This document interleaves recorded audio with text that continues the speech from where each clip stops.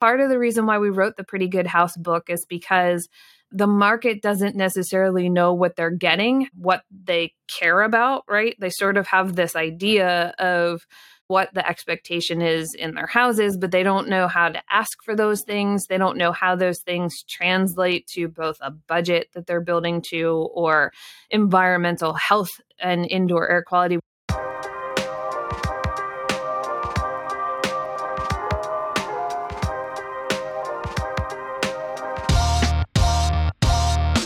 Welcome to the Construction Disruption Podcast, where we uncover the future of building and remodeling. I'm Todd Miller of Isaiah Industries, a manufacturer of specialty metal roofing and other building materials.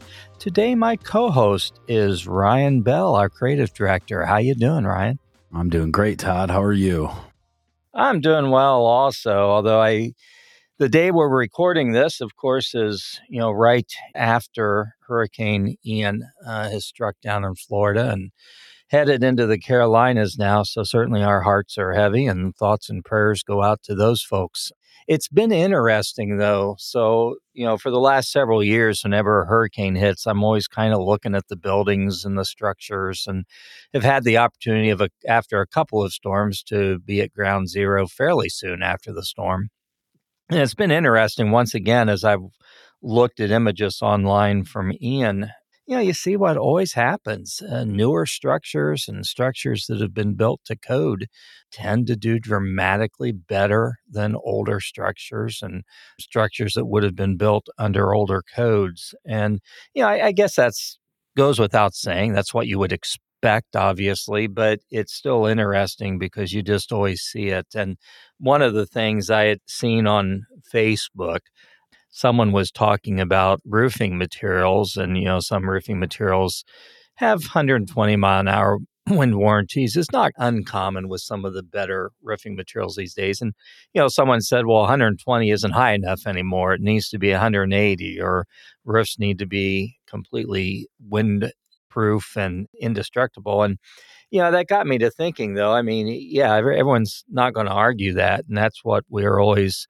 testing and designing for. I know the metal roofing industry in particular, we have to pass wind uplift tests that are simulating wind speeds typically of 200, 210 miles an hour. But, the problem is if you put that on a structure that starts moving at 115 miles an hour, or if you put that on a structure that doesn't have proper attic ventilation, so the roof decking is taking a lot of pressure and buffeting and movement, the roof system isn't going to survive. And so I think about that a lot in the roofing industry, and that, we go out and promote wind-resistant roofing systems, but yet it's still going to be limited by the performance of that structure in general as well. So I just think that's been interesting to think about, and certainly thought-provoking to look at some of the images we're seeing coming out of the destruction of this particular storm. So that kind of leads us into our guest today, who is an architect, and really looking forward to talking with her. I had the pleasure of meeting her a couple months ago when I was on her show, and it was a great pleasure, and really enjoyed it. So today our guest is Emily Mottram. She is principal of Mottram Architecture based in Cumberland, Maine. She's also a co-author of Taunton Press's Pretty Good House book, A Guide to Creating Better Homes. Working with both custom homes and tailored renovations, Mottram Architecture wants to make every home safe, comfortable, beautiful, efficient, healthy, and special, as they say.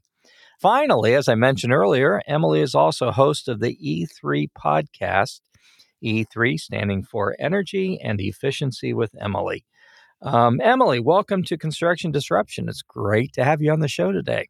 Hi, thanks for having me. It's a pleasure to be here and hear what you guys are up to. Well, thank you. And I really enjoyed being on your show. I've listened to a number of episodes. You do a great job. So we'll certainly encourage everyone to check out the E3 podcast, Energy and Efficiency with Emily. So you have a Bachelor of Architecture degree from Penn State University. You're very active with organizations such as the National Council of Architectural Registration Boards, Maine Indoor Air Quality Council, and the Natural Resources Council of Maine. Love to have you kind of kick things off today by telling us a little bit about how you came to study and practice architecture. Was this a childhood dream of watching Mr. Brady on the Brady Bunch or something, or what really led you down this path? I did watch the Brady Bunch when I was a kid, but no, that wasn't really how I got into it. My grandfather was a contractor, heavy construction, bigger buildings and bridges and that kind of stuff. But he was a contractor my whole life. My dad is actually a dairy farmer. And so I sort of lived the whole farm to table lifestyle that I didn't even know was a thing when I was a kid. But I grew up in this very handy, environment. And at our high school, luckily, was a rural high school with an agricultural program and a tech program. So I actually took a lot of tech classes, including drafting, which was my favorite class. I had a phenomenal teacher. Mr. Oatman was wonderful. And he said, architecture school is hard. And I said, okay, sign me up. And that was how I went to architecture school. I was always really interested in art. I was interested in construction. Had my dad let me do anything that I wanted to do and be totally impractical, I probably would have gone to art school. But architecture was a nice balance between something that was both practical and also applied to the art part of me. So then he also said, you can't go out of state. You have to stay in state. So I lucked out. I grew up in Pennsylvania. There are 5 architecture schools in Pennsylvania. So I had a choice. As you said, I went to Penn State. And the number one reason that I went to Penn State, great campus, really loved it, phenomenal architecture program, but was because they had study abroad as part of their program. So I don't know if you guys know anything about architecture school. They're usually either 5 years or 4 and 2, where you do internship while you're going to school. And they're very sequential. You have to take your classes in order. And I knew I wanted to study abroad. I knew I wanted to travel. And Penn State makes it part of their program, not just something that you could do. Lots of people can study abroad when they're in college. But at the other schools, if I wanted to do that, I would actually have to spend yet another year in architecture school. And 5 years is already a lot. So I knew I wanted to do it. We got to study abroad. We lived in downtown Rome. It was an amazing semester. I'm so glad that I did it. But that was sort of the driving factor between what I did that. But at 18, you sort of sign up to go to architecture school and you either love it or you get out of architecture school, because at that point you've decided to commit your life to doing these things. And so then you do 5 years of architecture school and at least 3 years of internship before you can sit for your licensure. So you're 10 plus years into your career before you're at a point where you could do something different. So at that point you're committed. Mm-hmm. Funny story. So I initially wanted to go into architecture when I applied to Kent State, which is where I ended up going. They have a great architecture program there, but I didn't get accepted. And they said, well, just pick something to start out and then you can transfer into the program if your grades are good enough. But I ended up sticking with what I went with, but I was shared a dorm with a lot of the architecture students. And I saw the amount of time they spent in the studio and the hard work. So when you kind of giggled when you said, it's going to be very hard, like I completely get that. And then my sister went into interior design at Kent State as well. And she did the travel abroad thing and spent time living over there. And I know that was a huge part of, her education and feels very similar about it and the role that it played in her life and that part of her life. So what sort of projects does your firm work with? And is there a certain type of category of those projects that you enjoy working with the most? Yeah, so my firm is primarily single family residential for a couple of reasons. One, when I started out, it was just me, and it's really hard to do larger scale projects than that. So before I was on my own, I did a lot of multifamily projects, other energy engineering projects. When the market got terrible in the 2008, 2009 timeframe, I decided that I needed to either learn what was going to be really important for Maine or stop being an architect. That was the point in my career where I had, gotten licensed and could do something else. And so I was always really interested in, I mentioned my grandfather was a contractor. He had a solar panel on his roof to make hot water when I was a kid. So like well before the curve, really thinking about it. Grew up in a farming family, you use everything, you repurpose everything, you grow up growing what you eat and freezing it and stuff. And so I think I always was really interested in better performance, durability, longevity, keeping things from the landfill. So I started doing a lot of energy consulting, which really pushed my practice. Even when I first got into the field, I thought there has to be a better way. Like first we weren't doing anything efficient. Then we were trying to apply efficiency to a design we'd already designed. And I was like, this doesn't, make sense to me. And so I started doing a lot more energy consulting, learning about buildings and how the science relates to the buildings. And so now I specifically only do high performance residential building, kind of moving the needle forward on both healthy indoor air quality, building for your climate zone. So, here in Maine, it's cold. So we want to build so you stay warm in the wintertime.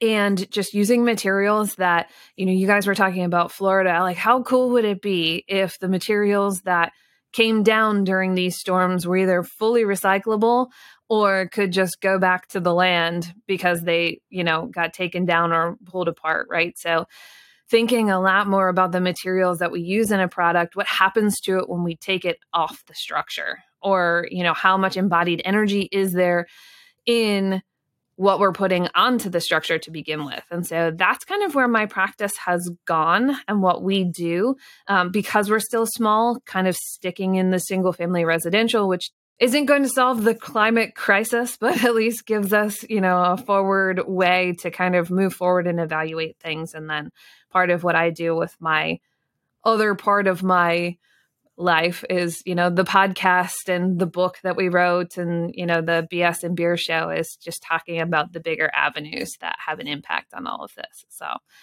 the projects you asked about the projects I like the best. It's easier to build a new house, but it's maybe the architect in me that finds it fun and challenging to work with an existing structure to figure out what you can do. So do we need more buildings? The most sustainable building is the one you don't build, right? So good point. Well, you talked a little bit about how your passion has been high performance design and also building into or leading into more environmental benefits as well. I'm just curious, is that something that you generally find Maine homeowners are also caring about, or do you have to go through an education process with them, or do you find just that the ones who care about it find you, which is awesome? I'm just curious how that works. So I think that's a multi-part answer to that. And people ask me that a lot, like, how do you get your clients to care about these things? And there's certainly different answers to it. The first thing is I talk about it a lot. So generally people who come to me sort of already know that. But part of the reason why we wrote the Pretty Good House book is because the market doesn't necessarily know what they're getting and what they care about, right? They sort of have this idea of, what the expectation is in their houses, but they don't know how to ask for those things. They don't know how those things translate to both a budget that they're building to or environmental health and indoor air quality. We've had some chemically sensitive clients in the last couple of years, which requires you to do things a little bit different than mainstream. And that I think it's something like 85% of houses or more in the United States are built without an advocate for homeowners to understand what they're getting and what they're asking for. So part of that was to write the book so that we could, say to other homeowners, like, this is the way we practice. This is why it's important. This is what you're asking for. And this is kind of our response to it. So because I've been talking about it for a long time, generally my clients kind of already know that till they get to me. But when I started out, I just started talking about the things that I thought were important and, kind of put up a bar that said, this is the minimum standard we're willing to practice to, and these are the reasons why. And so I actually do a ton of education, both with new people who come to us at the different symposiums that we've been to, just people who have talked to me, the podcast, so that other people, both professionals and homeowners, can kind of hear that thought process, I guess. And then the other answer is that this isn't always the right answer for everybody. There's different tasks. Like Passive House is a phenomenal program, but we have to have it be this crowdsourced thing so that there's something for more people to work towards, right? Like if Passive House was code, then what would be the next thing? So there's all these kind of interesting dialogue to, what we're doing. Although I do think that if we really improved the standard and everybody was made to follow the standard, and it meant that we didn't build as many single family homes, we'd have to think about housing in a different way, which I find truly exciting. And so I don't know that was actually an answer to your question. No, that was good. Very good. Well, you've talked a little bit about your book, Pretty Good House, and I know you wrote it with some others. That was just released very recently, correct? Yeah, technically, I think the official release date was like July of 2022, but we had pre-orders available beforehand and they sold out of all of the pre-orders in the first 3 days. So even though it came out on July 26th, there were a lot of people who didn't get it and still don't have it, but they're back in stock now, I think. So people have been waiting for the book. Hopefully you'll get one soon. But yeah, just released this year. So, that's kind of described as putting forth sort of an open source framework and guidelines for building and renovating in a way that focuses on the environment and also the inhabitants. What can people expect? What's the layout of the book? What can they expect as they go through it?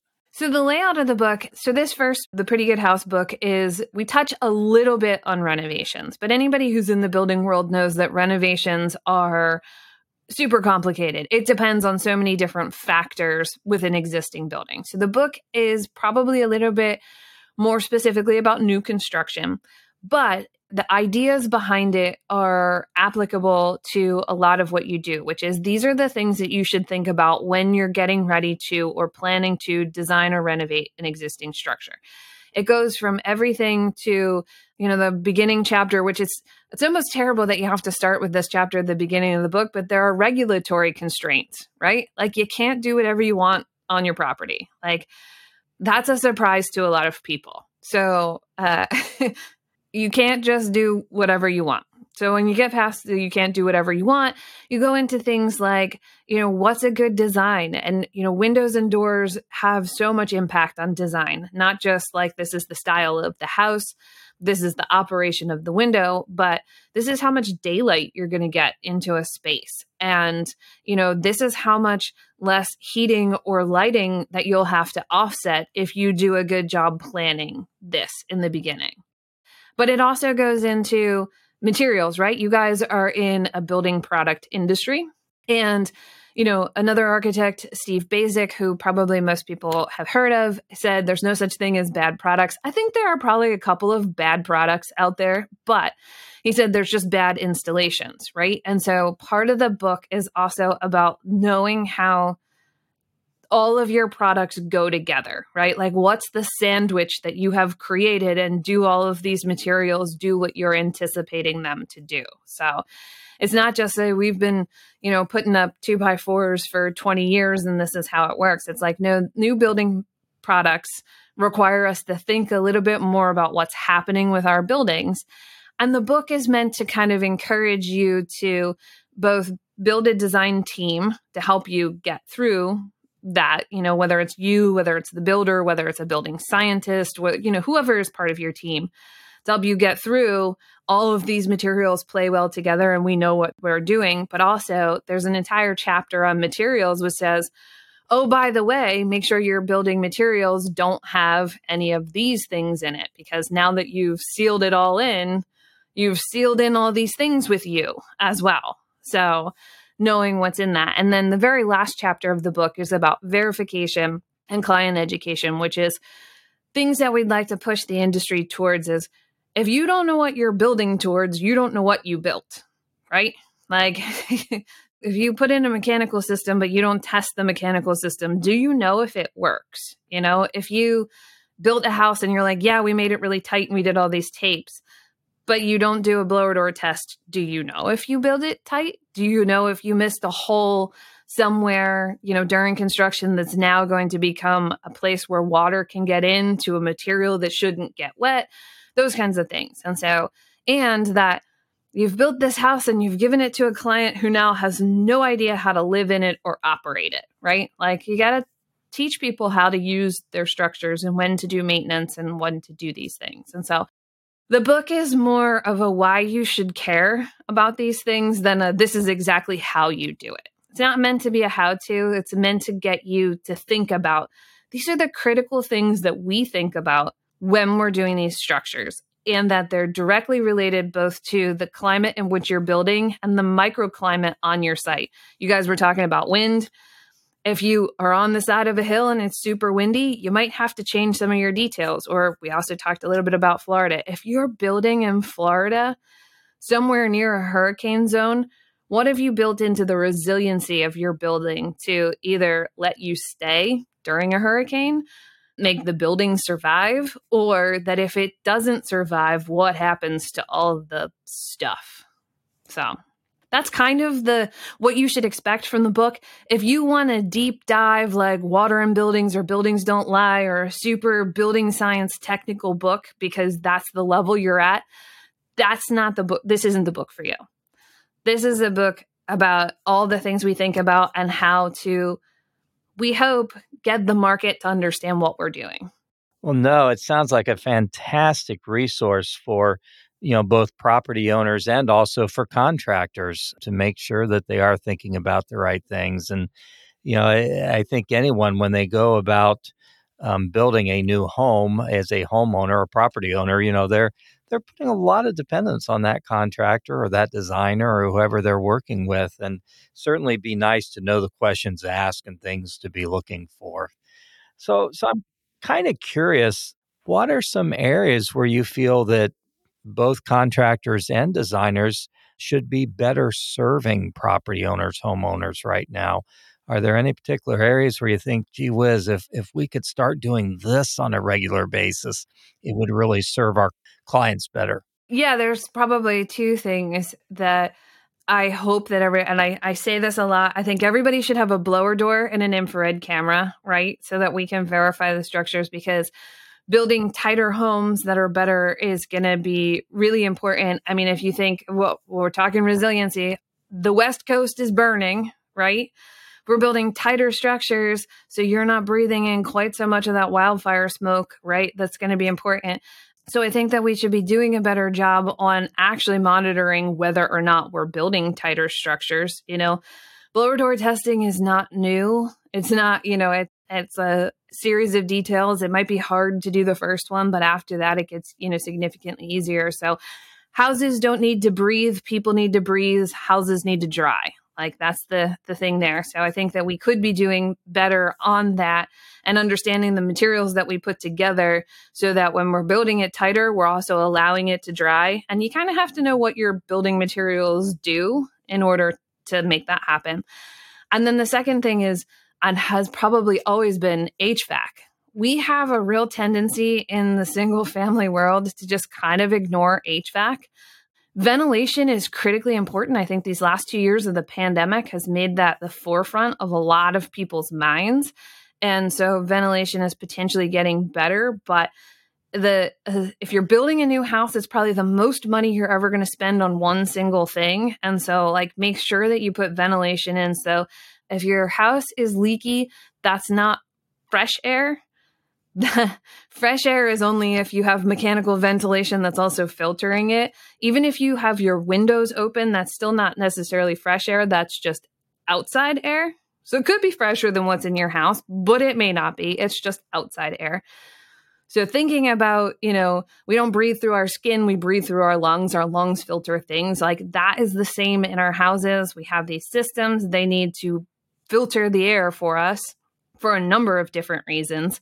That's fresh air. And so HVAC, because the other part of that is, heating and cooling, which is oftentimes super oversized. And so now we have all this equipment that's oversized, that doesn't run efficiently. Maybe it won't get a call back, but it's not helping, environmentally a budget for people who are doing stuff. So I think that unfortunately, we don't spend enough time with our mechanical friends and to get this part right. And so I'd really love to encourage builders and architects to, if you're not interested in it, that's okay. But make sure that you have somebody on your team who is interested in it, who can give that to your homeowners. I was at a conference recently and one of the mechanical people said, are you willing to give an air quality monitor to your clients afterwards and feel confident that if they call you up because there's an issue that and I don't know that everybody would feel that way.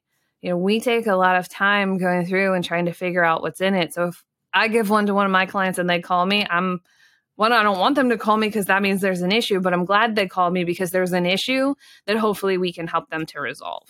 So those are the two things I think our industry could be doing better. Well, and it occurred to me that both of those have a lot to do with things folks who have multiple chemical sensitivity are going to be concerned about. And you mentioned earlier you've worked with some folks with, I guess I'll just say MCS. I'm just kind of curious because I think that's an important topic, and it's interesting. As a roofing manufacturer, we have had lots of folks come to us with MCS who are, trying to spec a roofing system that they will not react to. What does that process look like when someone comes to you and says, hey, I've got these issues and help me figure out how to build a home or remodel my home in a way that I can live in it? I mean, I think some of it comes down to depends on what they've been tested for. So some of our clients know that they have a reaction to petroleum-based products, which unfortunately there's petroleum in like everything, right?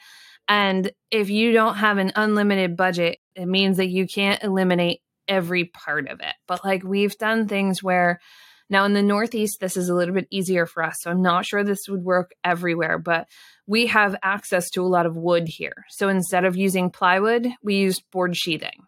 Like that allowed us to just eliminate a lot of glue.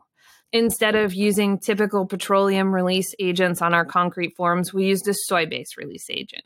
Instead of using insulation that might have something else in it, like a spray foam or, some fiberglass still has formaldehyde in it or something like that, we used cellulose because we know what's in the cellulose materials. If we could go even farther, we probably would have done either a wood fiber, potentially a hemp bat, straw panels, like things that are naturally occurring in the world. But then we also gave material to our client to have them sort of test out, right? And this isn't an exact science. And maybe I don't have a PhD in all of the chemical sensitivities. I fully admit this. What we did was give our client some stuff. We actually had some things that were like, get in your car and sit in your car with some of these materials where you're kind of stuck in a very small environment and see if you have a lot of reaction to any of these things. So we sent her, as I termed it, a box of trash to test. We took job site material from a bunch of our different job sites and just said, hey, do you have a reaction to any of these things? We used some older materials, right? So things that potentially could have off-gassed for 25 years, right? They're kind of past that, reminded them that, new furniture is also going to have something, anything that's got stain guard on it is like you're asking that material to do something that's not inherent to the material. So clearly it's got some kind of chemical in it that makes it do that or work that way. And then the one nice thing about the Living Building Challenge is that they've created a red list of materials and products. And the more Living Building Challenge projects that people do, the easier you can see what's in it, or the environmental product data sheets too that, a lot of product manufacturers are doing, start to talk about what's in materials. And if you can kind of eliminate some of the big trigger things, that helps. I mean, low VOC paints are available everywhere. What you need to know about low VOC paints is if you painted a dark color, they can give you a base that's not low VOC to use with a low VOC paint, so they don't always happen to be low VOC. Or if they use it in a paint sprayer, they can mix additives to it. So you just need to make sure your painter knows that your client has chemical sensitivities. Again, like you said, metal roofing, right? Getting rid of asphalt shingles, going to metal roofing. There's all kinds of things that you can do when you're evaluating your materials to try to help people who have those chemical sensitivities. It's like just the more natural your material is. The same thing with like the grocery store. The fewer ingredients it has in it, the less harmful it probably is. Sure. Well, and I think that's interesting. I can really relate to your comment about the box of trash, and because we often do that with folks too. I mean, I feel a little guilty, but we'll send them samples to see if they react. And, their comment is always, yeah, don't feel bad. That's what we got to do. That's right. The only way I can know for sure. And so you always hope that, you don't send someone something have a problem with, but yeah, unfortunately, that's kind of where it starts. So very interesting. Well, I guess in general, how does your relationship look like with your clients? Is there anything you feel that you do different in that initial getting to know each other, getting to understand their goals phase that you really think benefits that relationship throughout the project? I would say a couple of things. One, it's very traditional for the architect to get value engineered out during a project. So we really try to talk to them in the beginning that we're here to be your advocate during construction. So when the contractor asks you something or wants to do something else that they don't want to stand on the job site and figure it out in the field and do all of that stuff, right? They want our help with that. So we try to get them to understand that we're there to advocate for them, to make the process better through the flow. And in the reverse of that, we ask that they pick a builder during design.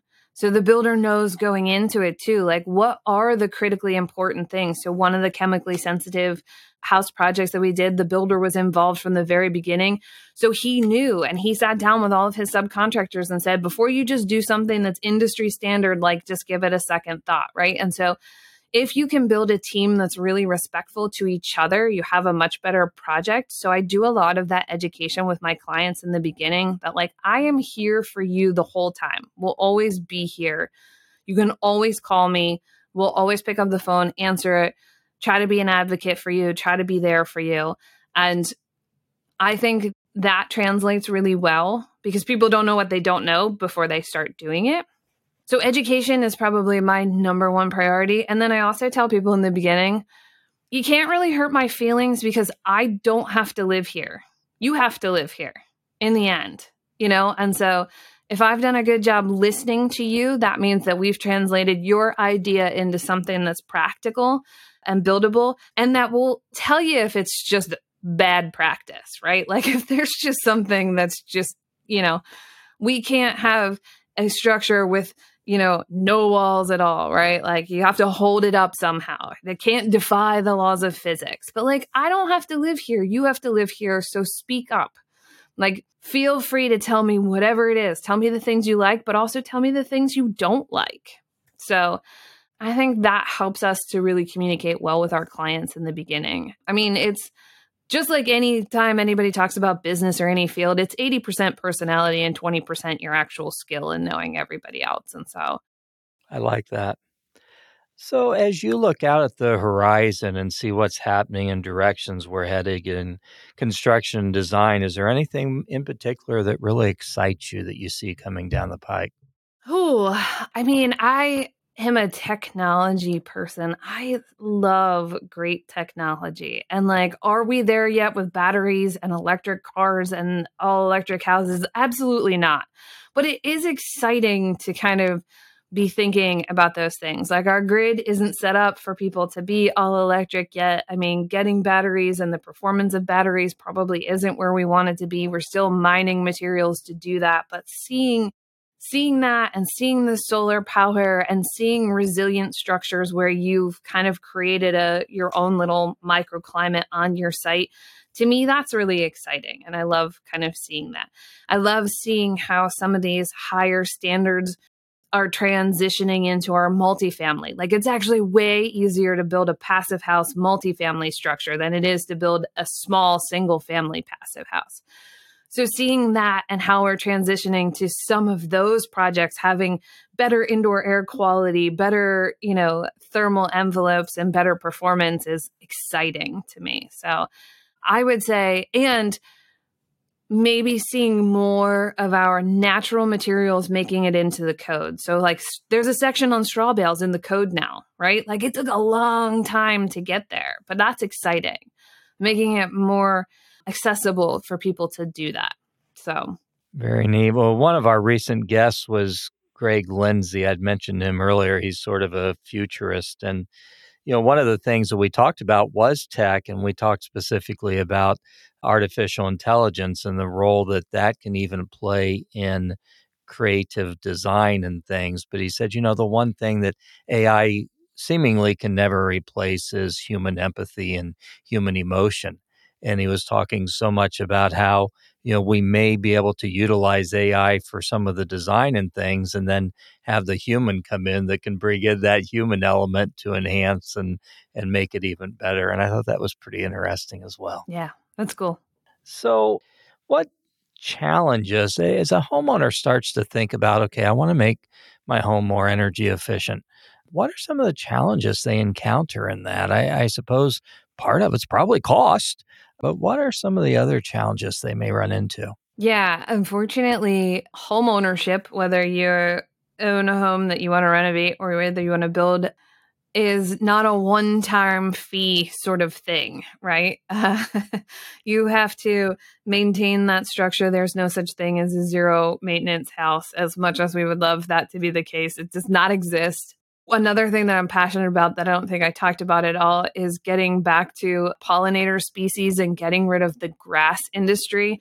So there's like a multi-billion-dollar industry of mowing grass between mowers and lawn seed and monoculture, monocrop stuff. And so, but like, I don't know that people always think about that when they buy a house, and you're going to spend every Saturday for your entire summer mowing the grass, and how much grass do you have and all of that stuff. And so I'm super excited about seeing where that's going to go with it. But one of the most challenging things, and the way you worded the question makes me think about renovation, is right now, I think that as building practitioners, it's important for us to start thinking about the embodied carbon emissions on day one. So adding a product to your structure, whether it's new or whether it's a renovation, has to be extracted, turned into a material, transported to the job site. It has a lot of carbon emissions when it just shows up on day one. And with climate change and everything, we're seeing the increase in hurricanes, increase in wildfires, increase in all this stuff. Is these next 10 years are really important, which means that carbon emissions from products showing up on day one is more important than the 100-year, span of carbon emissions once it's in your house. So on existing houses, sometimes the right answer isn't to take out stuff that was okay in the 90s, but wouldn't be the way that we do it now, just because it already has its carbon emissions because it's already there, than to get more materials to add on top of it. And so it's this fine balance between when have you spent your carbon budget?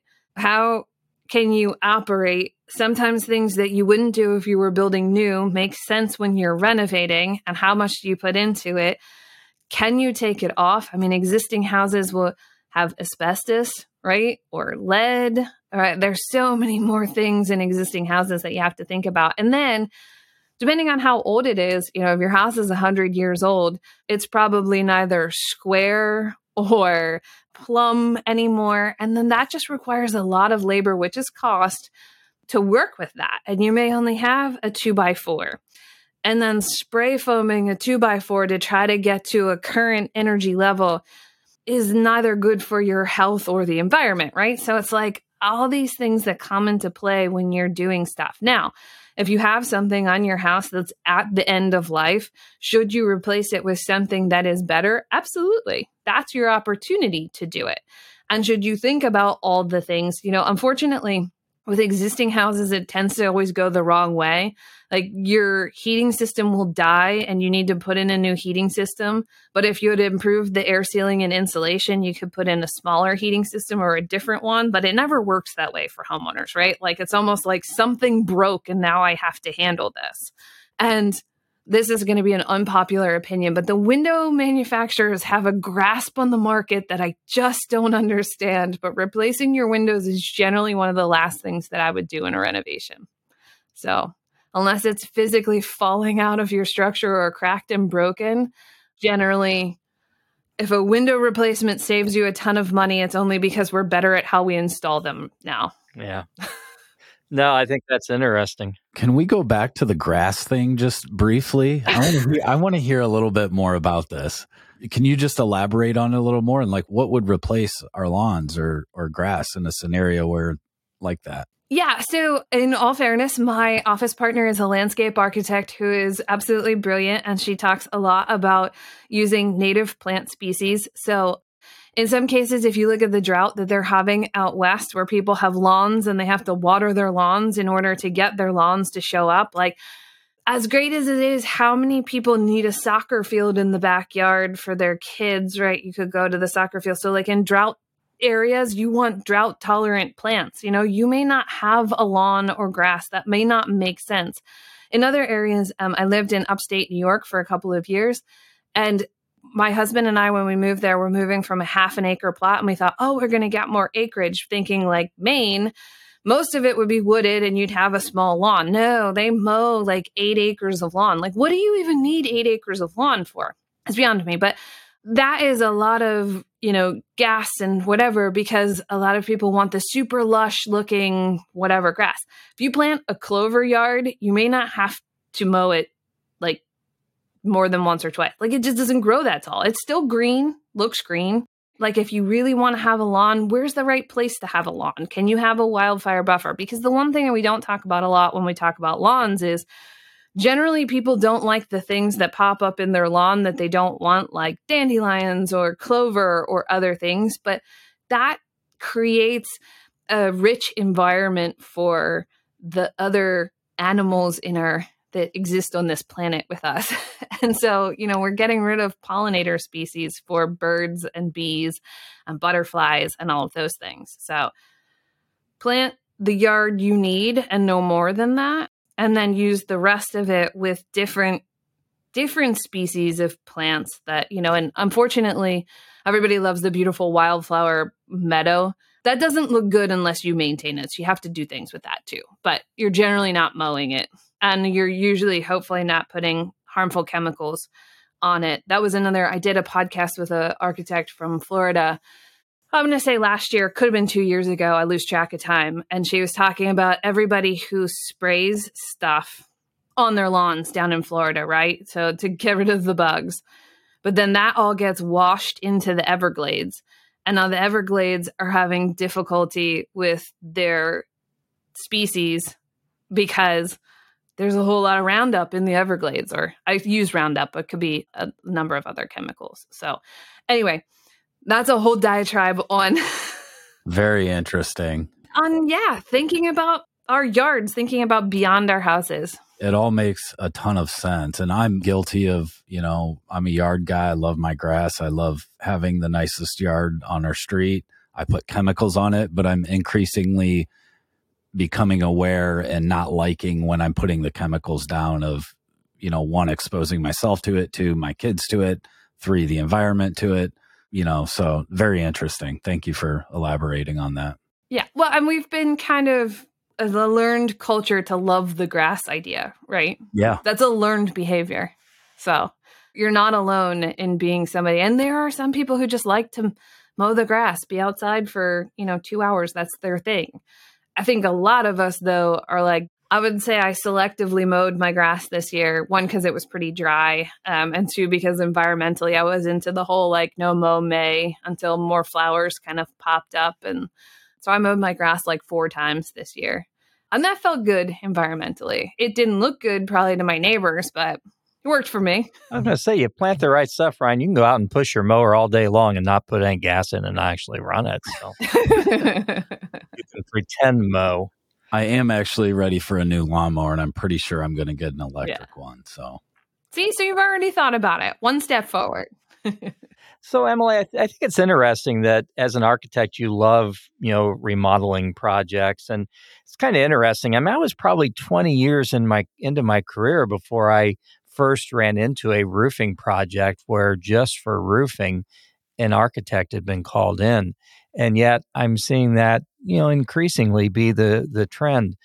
On the other hand, I look at most remodeling contractors and they're kind of independent lots, tend to, work a lot off of gut and experience. I'm kind of curious, what that relationship, how do you keep from looking like the architect who is, I'm the samurai here to save the day, step by the side contractor, listen to me. How do you encourage that good relationship between you and the contractor? Well, I think I'm really lucky. Here in Maine, we just have a handful of phenomenal contractors, probably more than a handful.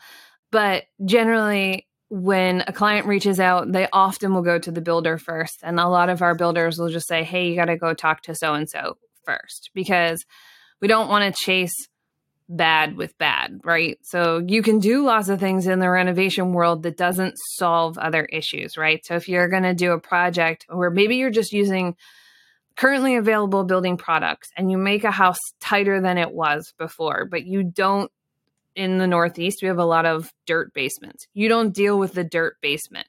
You created another issue. And so I don't know if it's just some of the mentality up here. We've been getting together at our local building science showroom for, 12 plus years, more people thinking about it or whatever, that we've settled ourselves into the roles of things that we want to do and things that we don't want to do to have collaborative projects. So the builder who's going to totally ignore anything I have to say doesn't call me and doesn't send clients my way. So there's still plenty of that going on. And there are some builders who like to and do well with sort of a design build situation. They like to think through it. That's also another avenue, and there's nothing wrong with that, as long as you're, kind of answering all of the questions and not creating a worse situation out of something. It's the flippers that worry me a little bit, but that's its own other topic. Yes. It's like a whole nother show. It is. It is. Something I did want to touch on in my own community, and I'm hearing this from a lot of other folks, it's just a real shortage these days of more modest, lower end, affordable housing. Any thoughts on how we can better address that and be able to provide some better, more affordable options for folks? Well, so I think that this is another multi-part answer. Absolutely. One of the things is single family housing is never going to be cost effective. It's just not. To build a single family house on a plot of land that doesn't have something else on it already it's just not a cost effective solution. But unfortunately, that's the American dream, right? And so even as building products and labor gets more expensive, that makes that more out of touch.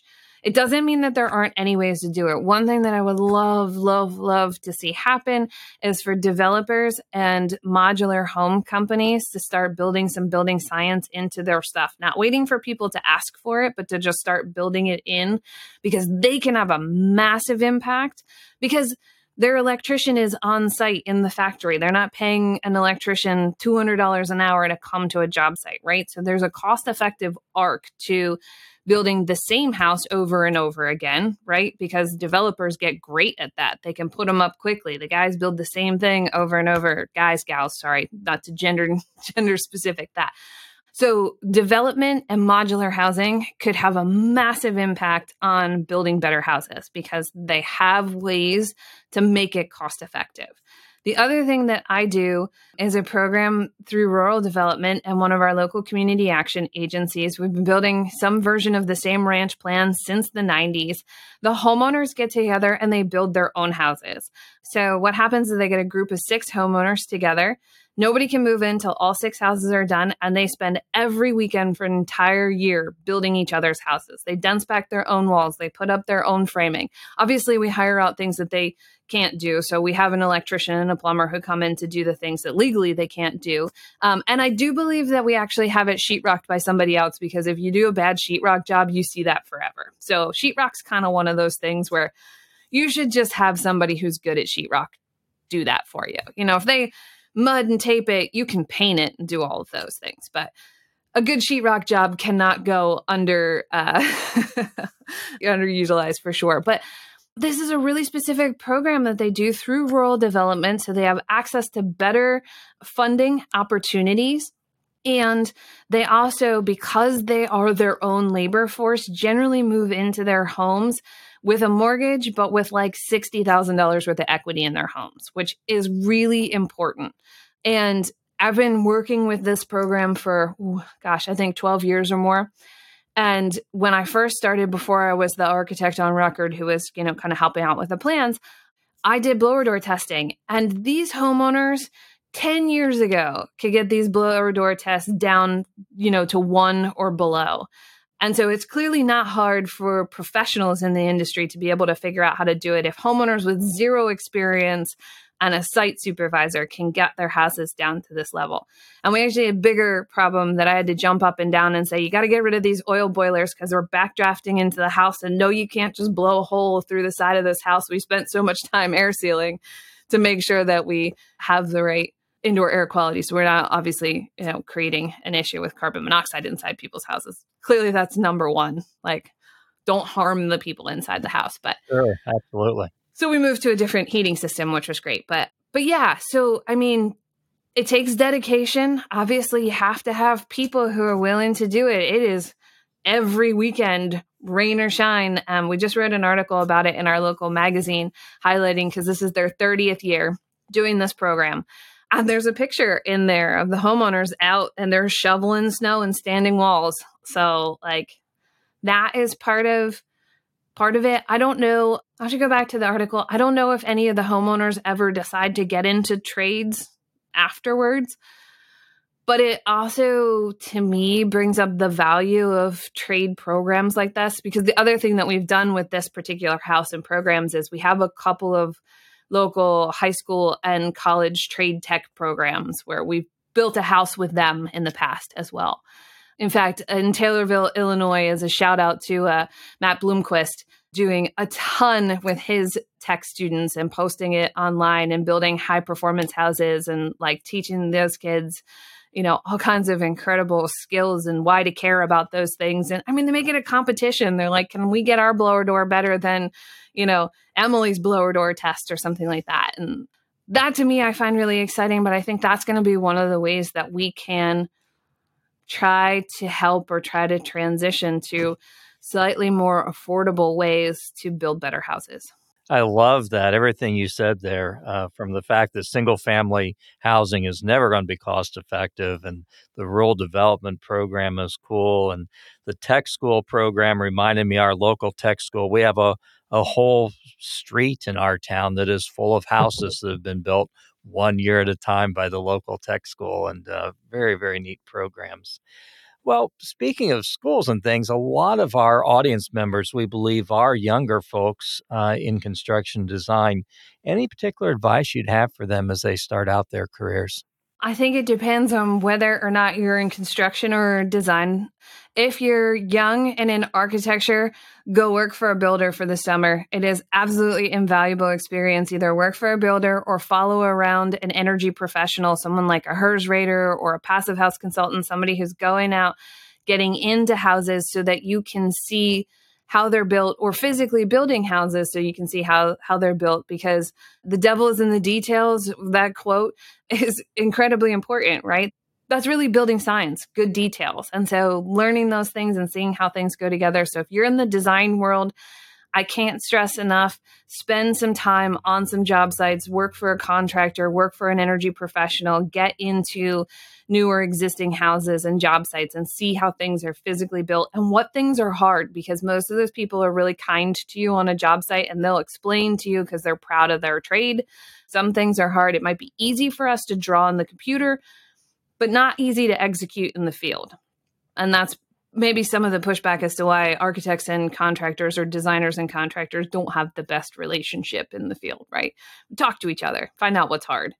If you're young and in the trades, I mean, because I'm a designer, or maybe don't have as much advice on that, but talk to your design team in the reverse. Like, you have to tell us if it was hard, or if it didn't make sense, or if you didn't read our plans, or, the communication stream goes back the other way, or I want to try X, Y, or Z. Do you think this will work? Or to call your team member and say, can I swap this product for that product? Because we don't want to find out the hard way that you put up a product that you thought was equal, but it's not. So I would say, that's how we grow. And for young trades, women in the trades, women who want to get into the trades, some of the best advice I've gotten from other women who work in the trades is, generally people want to share the information with you. So don't be afraid to ask questions. Don't ask to do things and not get paid for it. Everybody has to learn. And to reach out to companies to see what their policies are, involved around that is, Generally, my experience has been with a lot of really phenomenal builders. But I think that I've been lucky in my career because I know there are some people who haven't had that experience and just keep at it because there are great people out there in this industry. Amen. Good to hear that. So we're close to the end of our business end of things here on the show. It's been a real pleasure and a lot of fun. Thank you. Anything we haven't covered today that you'd like to share? Nothing is better than a good job site dog or office dog that you can roughhouse with. Amen. We love that. Roughhousing with dogs. No, I really mean that though. Job site dogs are the best. I'd really love to have one here in the office, but we never have gone quite that route. My dogs are both probably too hyper to be hanging around an office. Well, so before we close out, I have to ask you if you'd like to participate in our rapid fire questions. So these are 7 questions. They may range from silly to maybe some more serious, mainly silly. All you have to do is provide a quick answer. Our audience needs to understand if Emily agrees to this, she has no idea what we're going to ask. Why not? Okay, up to the challenge of rapid fire. Awesome. Let's go. I'll let Ryan, I'll let you lead off. All righty. First question. What is your favorite breakfast food? Ooh, I love avocado toast. Pretty good. Very good. I have a feeling I may know what this is, but we'll see. What is the first job you ever had, and did you like it? The first job I ever had. The very, very first job I ever had is my dad's sister is a produce farmer, so I picked strawberries when I was like 14. I figured it had something to do with farming. Okay. Did you enjoy the strawberry picking? Strawberry picking is not too bad. There are way worse vegetables and fruits to pick. I'm sure. It's a little hard on the back after a while. Yeah, no doubt. All righty. Other than a relative, so relatives excluded, who is the person regularly in your life whom you have known the longest? Ooh, I have my best friend from kindergarten. I still consider a friend of mine, phenomenal person. We don't live in the same state. We don't spend much time together, but we always try to make sure that when we're both home and in the same area to get together. Very cool. That's a long time. That's one of the longest responses I've heard. I mean, she's almost like a sister, so that maybe doesn't count as like a relative. She's not actually related to me. No, that counts. That counts. Next question. Which do you prefer, the top or bottom half of a bagel? Ooh, that depends on how it's cut. I like the part that is fatter. So if that's the top or the bottom, depending on how they slice the bagel. Very interesting. What if there's toppings on one half? Like if it's an everything bagel, does that change your... No, not really. No, it's like a texture thing, you know? It can be toasted, but it's still soft if you have the sort of fatter side of the bagel. Wow. I think that's a perspective we've never heard before. Yeah, haven't heard that one exactly. We've asked that question a lot. That's good. It makes perfect sense, though. I like it. Between that and the crayon question, man. Yeah, I didn't give you that question. What's the first concert you ever attended? Ooh, first concert. I wasn't a big concert kid as, like, I don't know, didn't do music. You were too busy picking strawberries, I know. Yeah. So I don't actually know the answer to that because we, like, never went to concerts. I love music, but we never went to concerts. I mean, I'm not even sure if I could tell you the last concert I went to. Oh, yeah. Ingrid Michaelson, like way before the pandemic. That was the last one I went to. So, like, probably count concerts as like 5 on one hand. Very good. Okay. So if you had the choice between being a cat or a dog, which would you choose? Oh, I'd be a dog all day long. I hear you. We've had some interesting arguments for why it would be good to be a cat, but I mean, yeah, I could kind of get it, but like dogs, they love to go outside. Yeah. They're loyal. They love other people. They're active. They're fun. Cats have personalities, but dogs really have personalities. Oh, for sure. The argument was, though, that cats don't need to be let outside to use the restroom. So, yes, but I am anti-cat because I don't want to clean the litter box. No, yeah. So we will only ever have animals that go outside. Yes, we are the same way here. All right, I'm going to throw you a dad joke question here for the last one. I'm going to go off script here a little bit, Todd. What do senators order at Dairy Queen? What do senators order at Dairy Queen? I have no idea. A filibuster parfait. Oh, that's a good one. I wondered how you're going to make that happen. Okay. I know I was too. Well, speaking of which, thank you, Emily. This has been a blast. So I need to report back. We were all successful on our challenge words. Mine was samurai. Emily, yours was Roughhouse. roughhouse. And Ryan squeaking it in at the very end. His word was Filibuster. I knew I was saving it for the end. I knew I was going to say you had that one Googled and planned. I did. Yes. I Googled it right before we started. Good job. Well, Emily, what a pleasure. This has been great. For folks who want to get in touch with you, again, I highly recommend the E3 podcast. But for folks who want to get in touch with you, how can they most easily do that? Yeah, through my website, matramark.com. They can find me the first Thursday of every month live on the BS and Beer Show, which we actually didn't talk about at all. So we do a live Zoom show on building science for people who don't have local active groups in their areas and want to get more building science knowledge. The first Thursday of every month, you can hop on and talk to us on the chat. It's usually lively and fun, so you can connect with me there. You can find me on Instagram and LinkedIn. I'm not as good with Facebook, so if you message me on Facebook and I don't get back to you, I'm forewarning you now. But yeah, I'm all over the place. If you Google me, you'll find me. Well, I'm glad you mentioned BS and beer because I totally missed including that earlier, and I meant to. So fantastic. Oh, no, that's okay. Good stuff. Well, thank you so much. This has been a real pleasure. We appreciate your time a great deal. Yeah, thank you. This has been fun. It's always fun and exciting.